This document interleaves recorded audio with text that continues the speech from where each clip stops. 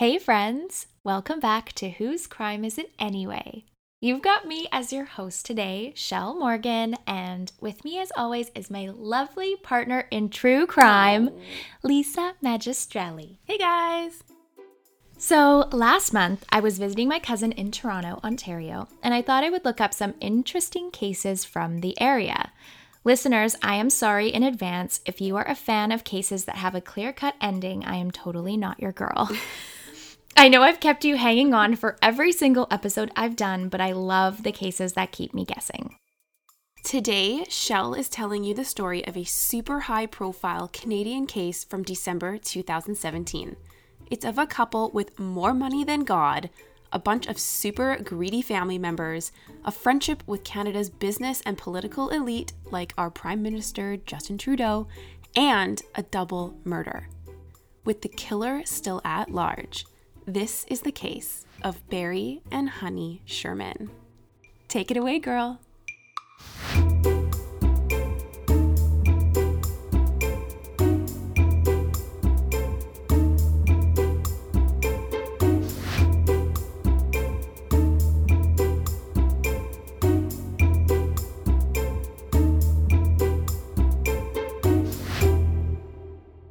Bernard Charles Sherman, or Barry as he was called, was a 75-year-old businessman who founded a generic brand pharmaceutical company called Apotex in 1974. He was born into a Jewish family. He did an internship at NASA. He went to MIT and has a PhD in astrophysics. Holy! He is legitimately a genius. And he used his intelligence to make a lot of money. Barry Sherman became the 15th richest man in Canada with a net worth of over $4 billion. Billion dollars. What would you buy with $1 billion?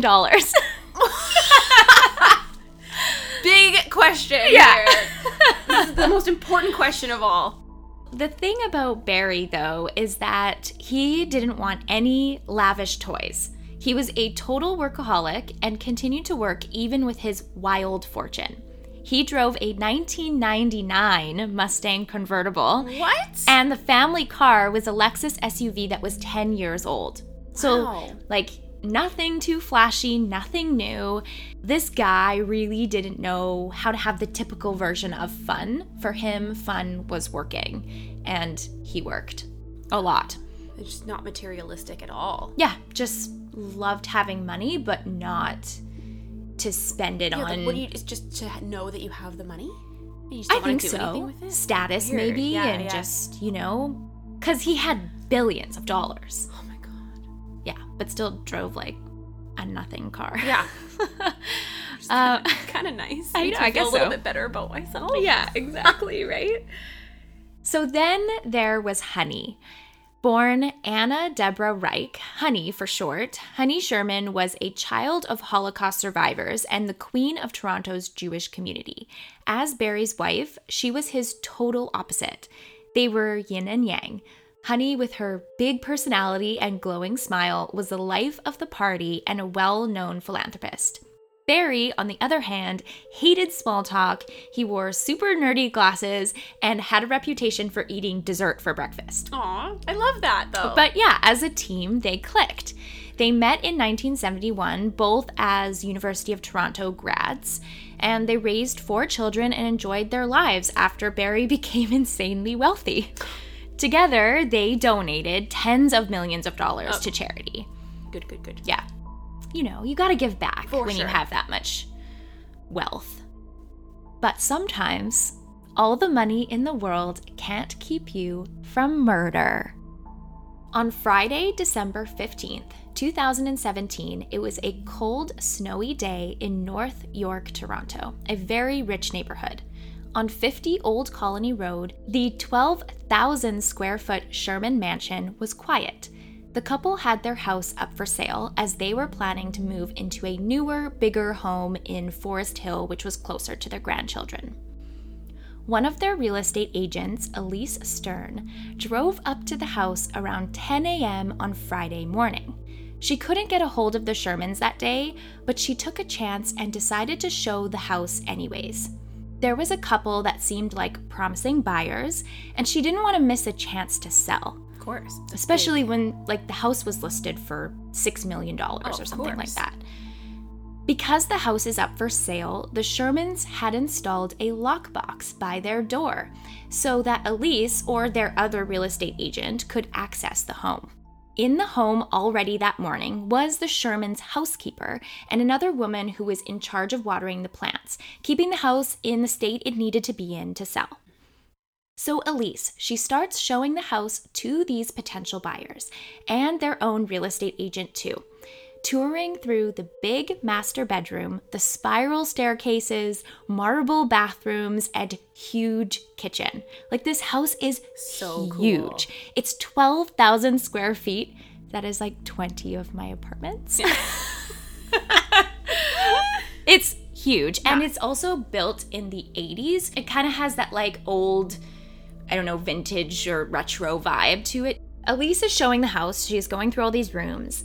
And then she walks down into the indoor pool room on the bottom level of the house, and she opens the door. Oh, God. Elise walks in first, and she halts. It's the Shermans. At first glance, Elise thinks that she sees the Shermans doing some sort of weird meditation by the pool. The other agent, who was accompanying the potential buyers, helping them make a purchase, walked in behind Elise, and he thought that he saw the remnants of strange Halloween decorations. What? So Elise doesn't say anything. Are they sitting? Just wait. Okay. Elise turns around and she quickly shuts the door to the pool room and ushers the potential buyers and their real estate agent out before they can really see what's happening, and she just tries to get them to leave. In her gut, she knew that something was very wrong. Oh, I've got the worst chills. The Shermans were not doing meditation, and this was not old Halloween decorations. This was something way worse. So what did Elise see in that pool room really? Was it the Shermans? Ugh. She was too afraid to go back in and check. They were ghosts? I don't know what she thought. For you to walk in super quickly and just go right back out? Yeah, you must have been super certain that you just saw something really bad. Yeah, for you to walk out without even saying hello. She was interviewed about this, and she said that it freaked her out so much and she couldn't figure out what was happening. You're showing the house and you're on your... this isn't the room we want to go into. So you know what? We just won't show this today. We're just gonna skip this one for now. Just leave. And yeah, thanks so much for coming. We'll be in touch. Here's the door. Yep, yeah. Let's go. She literally is a real estate agent to the very end. Yeah. Oh my God. So okay. Elise says that she is just too afraid to go back into the pool room and check on what is happening. Oh my God. So she talks to the two other women who are in the house. One is the housekeeper and one is the one who's watering all of the plants. Yeah. And one of the women who are on the first level of the home cleaning, they're like, oh, I'll go and check the pool room for you. She goes and checks. And apparently, from an interview, she says that she comes back upstairs and she says, I think the Shermans are dead. Oh. So, I think? Yeah, I know. Really? Girl, I asked you to go check, and that's what you come back with? I know. You think? Oh my God. She called 911 at 11:43 a.m. that Friday morning. Although Elise only glanced at the Shermans in the pool room that morning, if she had taken a closer look, she would have seen a gruesome sight. Oh, fuck. Are you ready for it? Oh, yeah, give it to me. Okay. Barry and Honey Sherman were found sitting side by side, dead in the pool room. The couple was in a semi-seated position with their legs outstretched away from the pool and their backs against a railing that ran above the pool. Both of them had a men's leather belt looped around their neck and tied to the railing above them. Barry's legs were crossed, one knee neatly over the other, and his glasses were still perched on his nose as though completely undisturbed. Honey, in comparison, had marks and bruising on her face, and her legs were uncrossed. Both of them were fully clothed, but their jackets were pulled down over their shoulders to keep their arms and hands at their sides. Like kind of pinning them down. Exactly. And pinning them in to the position that they were found as well. Mm-hmm. During the initial autopsy done by Dr. Michael Pickup, it was concluded that both Barry and Honey died of ligature neck compressions 2 days before they were found. They were strangled. I'm sorry, I think they're dead. I know. They've been dead for 2 days. No, you would smell something. That's what I said. I was like, wouldn't the body start to decompose? 100%. Like, an indoor pool room is also going to be kind of steamy. Like, the moisture in the room. Yeah, for sure. So I would feel like I would walk in there and you'd get hit by a smell. Oh, yeah. It'd be a punch to the face. Oh, my God. Well, I mean, who knows how good of a look that person the cleaner even had themselves. Like, maybe she was like, oh, I'll go down and check. And then, like, did the same thing. And was like, oh, God. Like, you never know, right? And obviously, I've never walked in on 2 dead bodies before, so I don't know how I would react, but they've been there for 2 days. 2 days. This is where the case gets weird, though. And the Toronto police are at the center of it all. Ooh. So the police reported that there were no signs of forced entry or evidence of anyone else in the Sherman house. The Shermans had a security system. I was just going to ask, do they have cameras? But it was not installed. What? And none of the cameras were running any footage. Like, the cameras were up on the walls, but they just weren't recording? Exactly. So they were placed there, they were hung, and they were pointing at the house in different directions, so it would seem as though they had cameras. But it wasn't actually recording. It was not installed, nothing was recording. They had never installed any security. My God. And that's not all. Barry and Honey were also in the habit of leaving doors unlocked, and this was well known by their friends and family. Not to mention, there's that lockbox that everyone knew about. So all of their staff that they had, their cleaning staff, all of their real estate agents, their friends and family, they all knew. So many people had access to that box. So for the 15th richest man in Canada, this guy really needed to step up his security. The thing about Barry is that he has been quoted saying, if someone wants to take me out, they could just shoot me.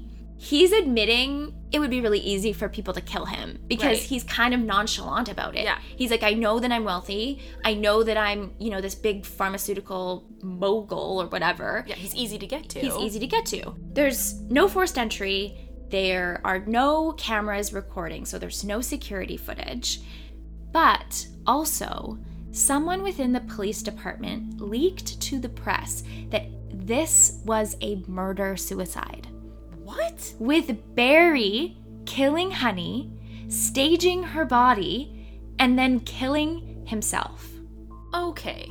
And the press ran with it and published this in all of the papers. Who the hell would leak something like that? That's crazy. It's actually insane.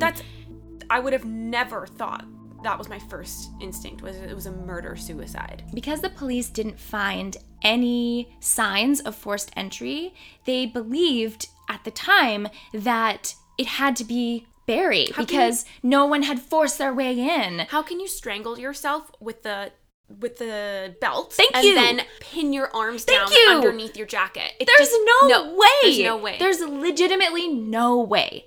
And the Sherman children and the Sherman's immediate family were absolutely appalled with this theory. For sure. That's super offensive. Exactly. How could Barry have strung himself up like that? Yeah, and how dare you accuse him of that? Also, aren't there way easier ways to kill your wife and yourself? 100%. Strangulation is probably the worst. It's hard. So to do it to yourself with a belt, there's no way. It doesn't make sense. Yeah. This is sort of the first red flag in this case, especially relating to the Toronto police. But let's go back to Tuesday, December 12th, 2017, 3 days before the Shermans were found and one of the last times that they had been seen or heard from alive. Honey was a true philanthropist and worked on several charity boards. Being a fundraiser was her full-time job, and she loved it. On Tuesday, December 12th, Honey missed a meeting with the Bay Crest Center Foundation, of which she was a board member. She didn't call ahead to say that she wouldn't be there, which was really odd behavior for her. When the foundation sent her an email to see where she was, Honey replied back saying that she was, quote, dealing with some stuff. Oh. So that's all we know about that day. Okay. Now onto Wednesday, December 13th. This was the last day that Honey and Barry Sherman were seen alive. Honey arrived at Apotex to meet Barry and the builder of their new house in Forest Hill. They were going over some design changes. This new house was something that Honey was very passionate and excited about. After the meeting, Honey and Barry drove home in separate cars, since they had also arrived separately too. Honey was seen leaving Apotex sometime shortly after 5 p.m. and Barry left after 8:30 p.m. So that means that Honey arrived home first that night on Wednesday, December 13th, with Barry second. Assuming that she didn't make any stops along the way. Assuming that she just went straight home. Right. The next day, on Thursday, December 14th, Barry never showed up for work, which was really strange for him, a self-proclaimed workaholic. But his business partner, Jack Kay, was out of town, and he would really be the main one to notice that Barry wasn't there. But he wasn't there to right. see that Barry wasn't there because he was out of town. He couldn't raise the red flags. Like, Exactly. Guys, this is weird. So no one else at the company really questioned anything. It was the next morning, on December 15th, that the couple were found dead in the pool room, wearing the same clothes that they were both in the night that they got home on December 13th from the meeting at Apotex. Okay. But there are way more questions than answers in this case. The first thing that I feel like we've gone over is, was it really a murder-suicide? Or were both Barry and Honey Sherman murdered that night in their home? The Shermans are worth billions. Justin Trudeau, the Prime Minister of Canada, was at the Shermans' memorial, and he considered them friends. They are a very highly respected family, and the Sherman children were not having any of this murder-suicide bullshit at all. Yeah. One interesting side note is that parallel to this case with the Shermans, the Toronto police were also zeroing in on serial killer Bruce McArthur. Oh. At the exact same time. They had their best people in the Toronto Police Department working on the Bruce McArthur case. So there wasn't a lot of resources available to invest into the Sherman case. Because most of their best people were too consumed with working on a serial killer case. Right. Yeah. Okay. This is why, some rookie mistakes were happening. So the Sherman family does a big fuck you to the police and calls in the big guns. They hire Brian Greenspan, who is a high-profile criminal lawyer, and he puts together a team of retired homicide detectives as private investigators, as well as their own pathologists to re-examine the Shermans' bodies and do an entirely second autopsy. Yeah. Whoa. How are they allowed to do that? Yes, they are. The police are also trying to do their own investigation, but they're kind of botching it because they've released everyone that it's a murder-suicide, but no one believes that. And so the press is publishing Barry Sherman killed his wife, which is slandering his name. It is, and also super detrimental to the family. It's that second autopsy that gives us more answers in this case and places a ton more scrutiny on the Toronto Police Department. God. The Shermans hired pathologist Dr. David Chasen, and this is what he found. Like the previous coroner, Dr. Chasen determined that the Shermans were killed by ligature neck compressions from a soft object, so most likely the belts. He discovered that the hyoid bone, which is a small horseshoe-shaped bone in the neck, wasn't broken on either of Honey or Barry's bodies. A lot of force in a strangulation, for example, would cause the hyoid to break. And it's something that pathologists always check for in this type of death. But it wasn't broken. It was not broken. So it's commonly thought that during a suicide, like a hanging, there isn't enough pressure or force for the hyoid bone to break. But in a homicide, the hyoid is almost always broken. Because it's more of a because there's more force and it's aggressive. Yeah. So this could also have been a contributing factor to why the police department may have thought that this was a murder-suicide. Mm-hmm. But even so, Honey's hyoid wasn't fractured either, which you think it would be if Barry was strangling her. Yeah. At least hers should have been broken. It would have been up close and personal, or even behind her. Like, it would have caused a lot of force if he was doing it to her. Dr. Chasen has done a ton of research on the hyoid bone in specific. Okay. So he published several studies that show that the hyoid bone can fracture during suicides and they can be unbroken during homicides. It's not 100% either way. So this theory is kind of thrown out the window. Okay. While he's doing his second autopsy on both Barry and Honey, he finds something else that the first pathologist did not find. He discovered faint lines of what he thought were plastic ties, like zap straps, around both Barry and Honey's wrists. Oh. So if both Barry and Honey were tied up and then the ties were removed after they died, that signals that another person was with them during their death, especially because there were no zap straps or rope or anything found at the scene. So this case just turned into a double murder. Mm-hmm. And we knew that, and I think everyone knows that, but this second autopsy really solidified it. Yeah. And after Dr. Chasen's findings, the police admit that they are considering the case now a targeted double homicide, not a murder-suicide. But due to jumping to conclusions, or just a gigantic rookie oversight, the Toronto police lost valuable time in those first crucial days after Barry and Honey's murders, because they weren't focused on finding any suspects. Any suspects. Thank you. Exactly. For 6 weeks, the police treated this case like a murder-suicide. That's brutal. It's 2 years later, and we're still wondering, whose crime is it anyway? We never make a reference to our name. I know! I was like, I gotta do it. So before we dive into some theories, I really want to bring up a few interesting events that were going on around the time of the Sherman's murder. Because I have a lot of questions, but I want us to have all the background on what was going on in their lives when they were murdered. So you don't get to be a billionaire without pissing some people off. And Barry was no exception. Barry sued more people than anyone else in Canada. What? Literally, he has sued thousands of people. Oh my God. So Barry, I know. Barry. Come on, Barry. Barry had a lot of enemies. So he was known for being an aggressive businessman who would never shy away from conflict. Like, he would take you to court if he had the chance. Yeah. And Barry also had made enemies within his family, not just through business interactions. What? When Barry was just 26 years old, Barry's uncle, Lewis Winter, and his aunt, Beverly Winter, died within 17 days of each other.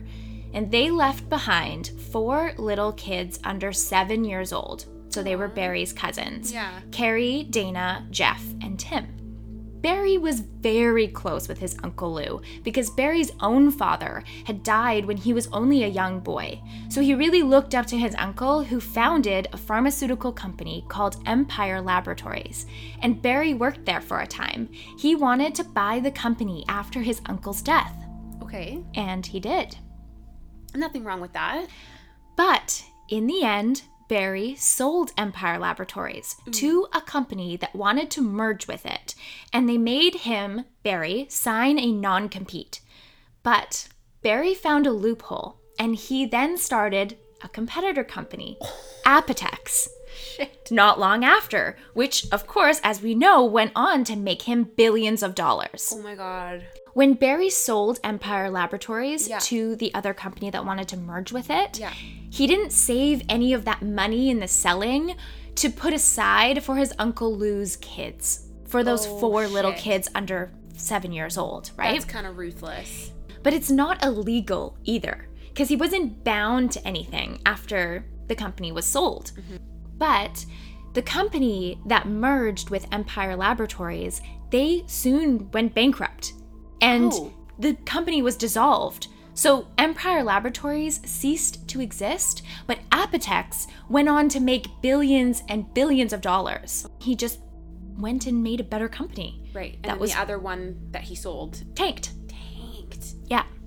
So not only does he not save any money of the sale of Uncle Lou's company for the children, like, the company no longer exists for these children whatsoever. So even if there was anything left, they wouldn't get anything. Right. Okay.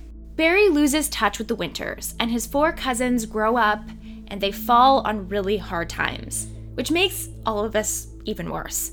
One even dies of an opioid overdose here in Vancouver. The cousins, especially Carrie, feel like they were cut out of Barry's company because Empire Laboratories didn't succeed, but Barry's company, Apotex, obviously did.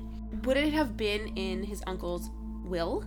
There was apparently an agreement that when the kids reached 21 years old or they completed higher education, they could work at Empire Laboratories for 2 years and buy 5% of the company. Collectively, the 4 kids had an option to 20% of Empire Laboratories. But remember that they were under 7 years old when their parents passed away. Mm-hmm. And Barry, when he bought the company, was in his late 20s. Was he supposed to be thinking of 4 really young children when he's like 28 years old? Probably. But if it's in that contract or will or whatever, you would think that. But he was not legally obligated to. It's family, man. Come on. Family and money is the worst. It is the worst. Ruins everything. Now that the cousins are older, and to be honest, only one of them, Tim, was making his own money, they all feel like Barry the billionaire has an obligation to give them a percentage of money or stake in his company Apotex, because without Empire Laboratories, there wouldn't be an Apotex. Right. Exactly. And I totally see this as like a moral or ethical thing, but again, legally, Barry doesn't have to give these kids anything. But the principle. It's such a principle. The principle. I know. But these kids grew up without their freaking parents, dude. Both parents who died. And you're not even going to think to leave them with something to help them out? It's like, ruthless. It is ruthless. It's savage, man. It really is. Except Barry the billionaire steps up. Oh. This hard-ass businessman isn't made of stone. Okay. He buys each of the 4 kids their own properties. He funds their businesses, all 4 of them, buys them all 4 cars, gives them monthly allowances, and even tries to get help for Dana, who was the one who passed from the opioid overdose, by sending him to rehab. Okay. Several times. When was he funding all of this? When was he... This was when the kids are grown up and they're in their 20s and 30s now. After the fact that they tried to say, like, way can we get after a stake in this thing now? Yeah. Okay, so after they piped up, he was like, all right, fine, here. Barry does the right thing. That is the right move, for and sure. He gives back to these 4 boys in the sum of millions. Okay. But when there's money involved, there's also greed. And the cousins were hella fucking greedy. Oh my god. Of course they were. I know, like they got a little taste of it. Yeah, a little taste. They had nothing growing up, and now they've got all of these like cars and businesses and properties and allowance. And let's see how much we can get now. Yeah. Oh my god. Let's milk him for all he's worth. In January of 2007, the cousins sue Barry Sherman and his former business partners for $1 billion. You little shit. I know. Like, call me crazy, but don't bite the hand that feeds you. Totally. What were they suing him for? And also, I say, don't sue the guy who claims the title of Canadian court champion. Like, He has sued thousands of people. He has sued more people in Canada than any other person in Canada. And you're willing to risk, your relationship with him and the funding that he's been giving you. Exactly. Barry comes right back and sues the cousins for everything that he ever gave them. He countersues. He countersues. I want everything back, you greedy little shits. Yep. To the tune of $8 million. Goodbye houses, goodbye cars, goodbye allowance. Like, literally. What did you expect him to do? I know. I'm like, are you guys dumb? Are you nuts? They are nuts. Yeah, you're crazy. So it ends up being a decade-long suit. Oh my God. And Barry comes out winning. Well, how could they have even afforded to pay for the lawyers for that long? That's a really good question. I have no idea. That's a lot of money. It's a lot of money. So in September of 2017, this is only a couple months before Barry and Honey's death, the judge rules in Barry's favor. Ooh. So they owe him $8 million. The Winter kids had to surrender their personal and business properties and were ordered to pay all of the $8 million. Oh, they would have gone bankrupt. And just 3 weeks before Barry and Honey's murder, the court also ruled that the cousins had to pay the Shermans $300,000 extra in legal fees so that Barry and Honey didn't have to pay for their lawyers. Holy shit. Okay, this only happened 3 weeks before their death? 3 weeks before their death. And the story does not end there. After Honey and Barry were found dead, Carrie Winter, one of the cousins, went on CBC's The Fifth Estate, and he said some seriously weird stuff. God. Do we have video of this? We have video. Yes! Oh, I can't wait to hear this. He's crazy. I'm going to read out one thing that he says. In an interview, Carrie says, and I quote, "I would talk about killing Barry, and it was very graphic. What? He would come out of the parking lot of Apotex, and I'd be hiding behind a car, and I'd just decapitate him. I wanted to roll his head down the parking lot, and I'd sit there and wait for the police." Okay, dude. Like, and that didn't flag him as a suspect? Well, the Toronto police are doing a terrible job. Jesus Christ. And no, they don't even have a person of interest. That's some serious hate. Some serious hate. He cared about one thing. Money. Making lots of it. And not caring who he destroyed, who he stepped on. I was betrayed. My cousin hurt me. And now I want to hurt him. I mean, I had opportunity, I had motive. I can see why the police might say, this guy's also a fucking nut. And he confessed to us he had indeed fantasized about killing Barry Sherman. Like I would talk about killing Barry, and it was very graphic. The way I was going to do it wouldn't have been belts. It was going to be in the Apotex parking lot. That was my vision, always, that he'd come out of the building in Apotex and I'd be hiding behind a car, and I just decapitate him. I wanted to roll his head down the parking lot, and I just sit there waiting for the police. This guy has some serious hate. Oh, serious hate. Like, it's deep-seated, deep-rooted hate. Holy crap. For these guys. But, yeah. Like, is he so conceited that he thinks he's untouchable, that he can say things like that and it not come back and look suspicious? Like, that's the weirdest part of all, is he's gone on, like, this was the CBC interview, but he's done interviews with other news outlets and said the same thing. Holy shit. Okay, and he was doing these lie detector tests in these interviews. And what, do we have the results from that? Yes. So, the CBC asked Carrie to take a polygraph test focusing on the claims that Barry asked him to kill Honey. I didn't actually talk about this yet. Also, in the interview, Carrie claims that Barry had actually said to him years before to kill Honey, saying, quote, "I want you to whack my wife." And then when he found out about the Sherman's deaths, he said, quote, "Fucking hell, he finally did it. Barry finally killed the bitch." What? So this came out on CBC, and they were like, okay, we need to figure out whether this guy is just insane or if he's telling the truth. So they hook him up to a lie detector test, and All they ask him, they focus on the claims that Barry asked him to kill Honey. He agreed to place a hit on Honey for Barry. This is what Carrie is claiming in this CBC interview. And he also wanted to. Because he hated Honey as well. He hated her. So the polygraph test, the results, Carrie failed. He failed. Surprise. Basically, he's making all of this shit up. He's making it all up. And how is he still not a suspect? How is he still not red flagged when now he's failing polygraph tests? Yep. I have no idea. This is crazy. Like, I don't get it. Is he of the right mind to actually go through with this?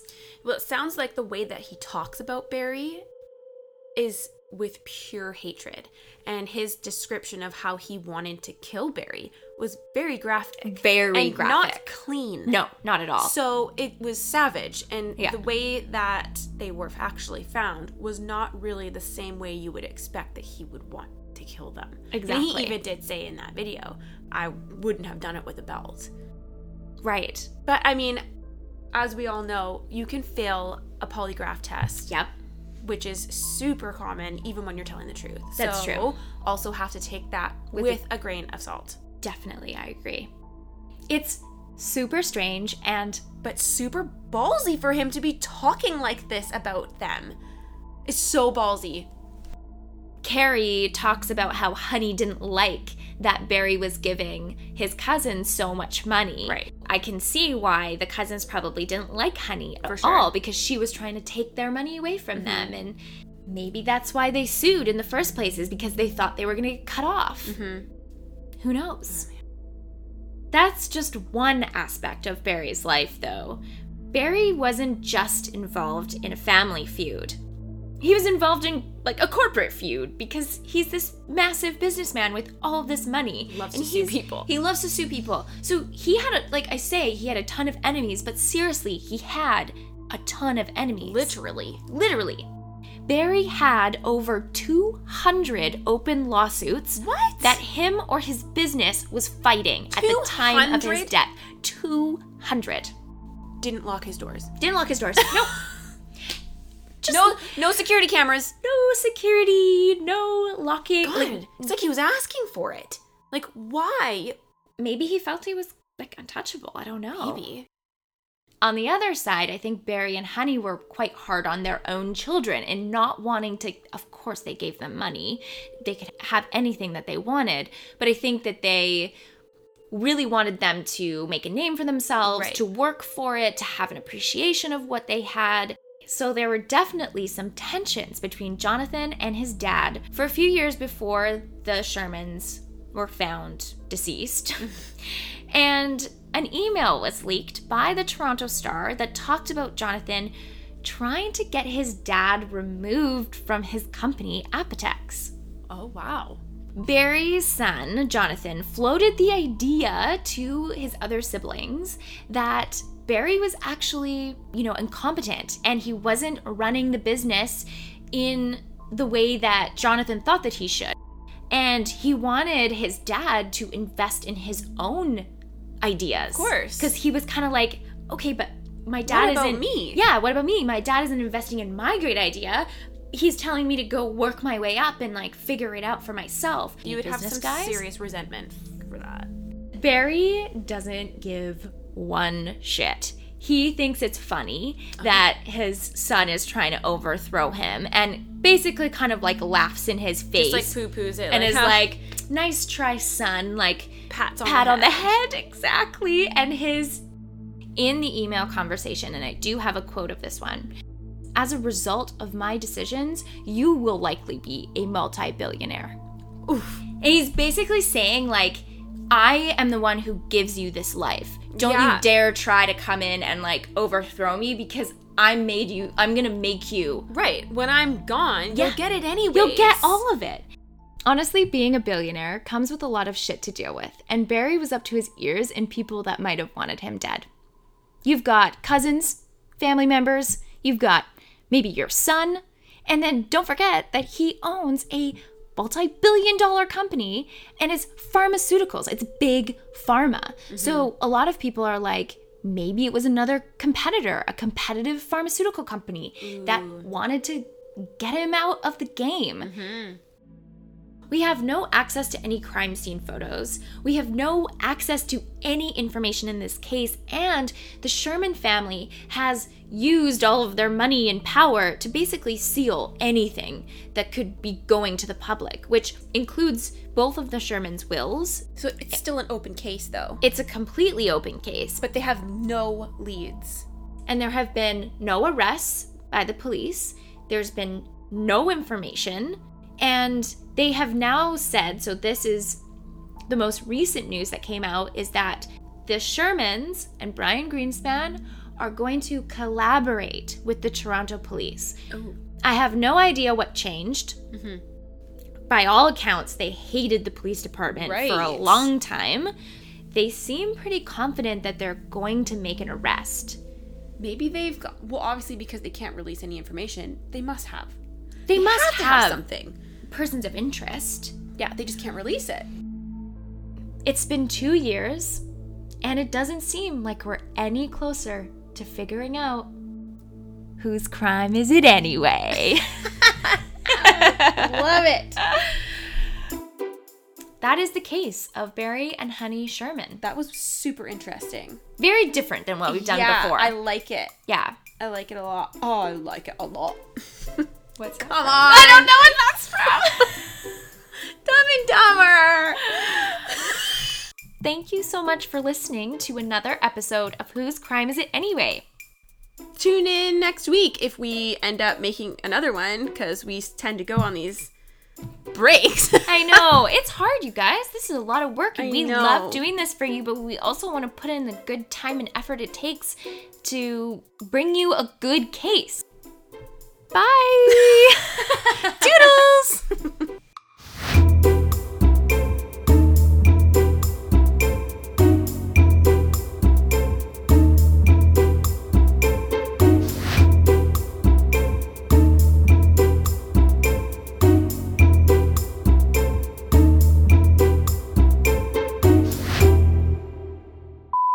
It's huge. It's huge. Hey, that's what she said.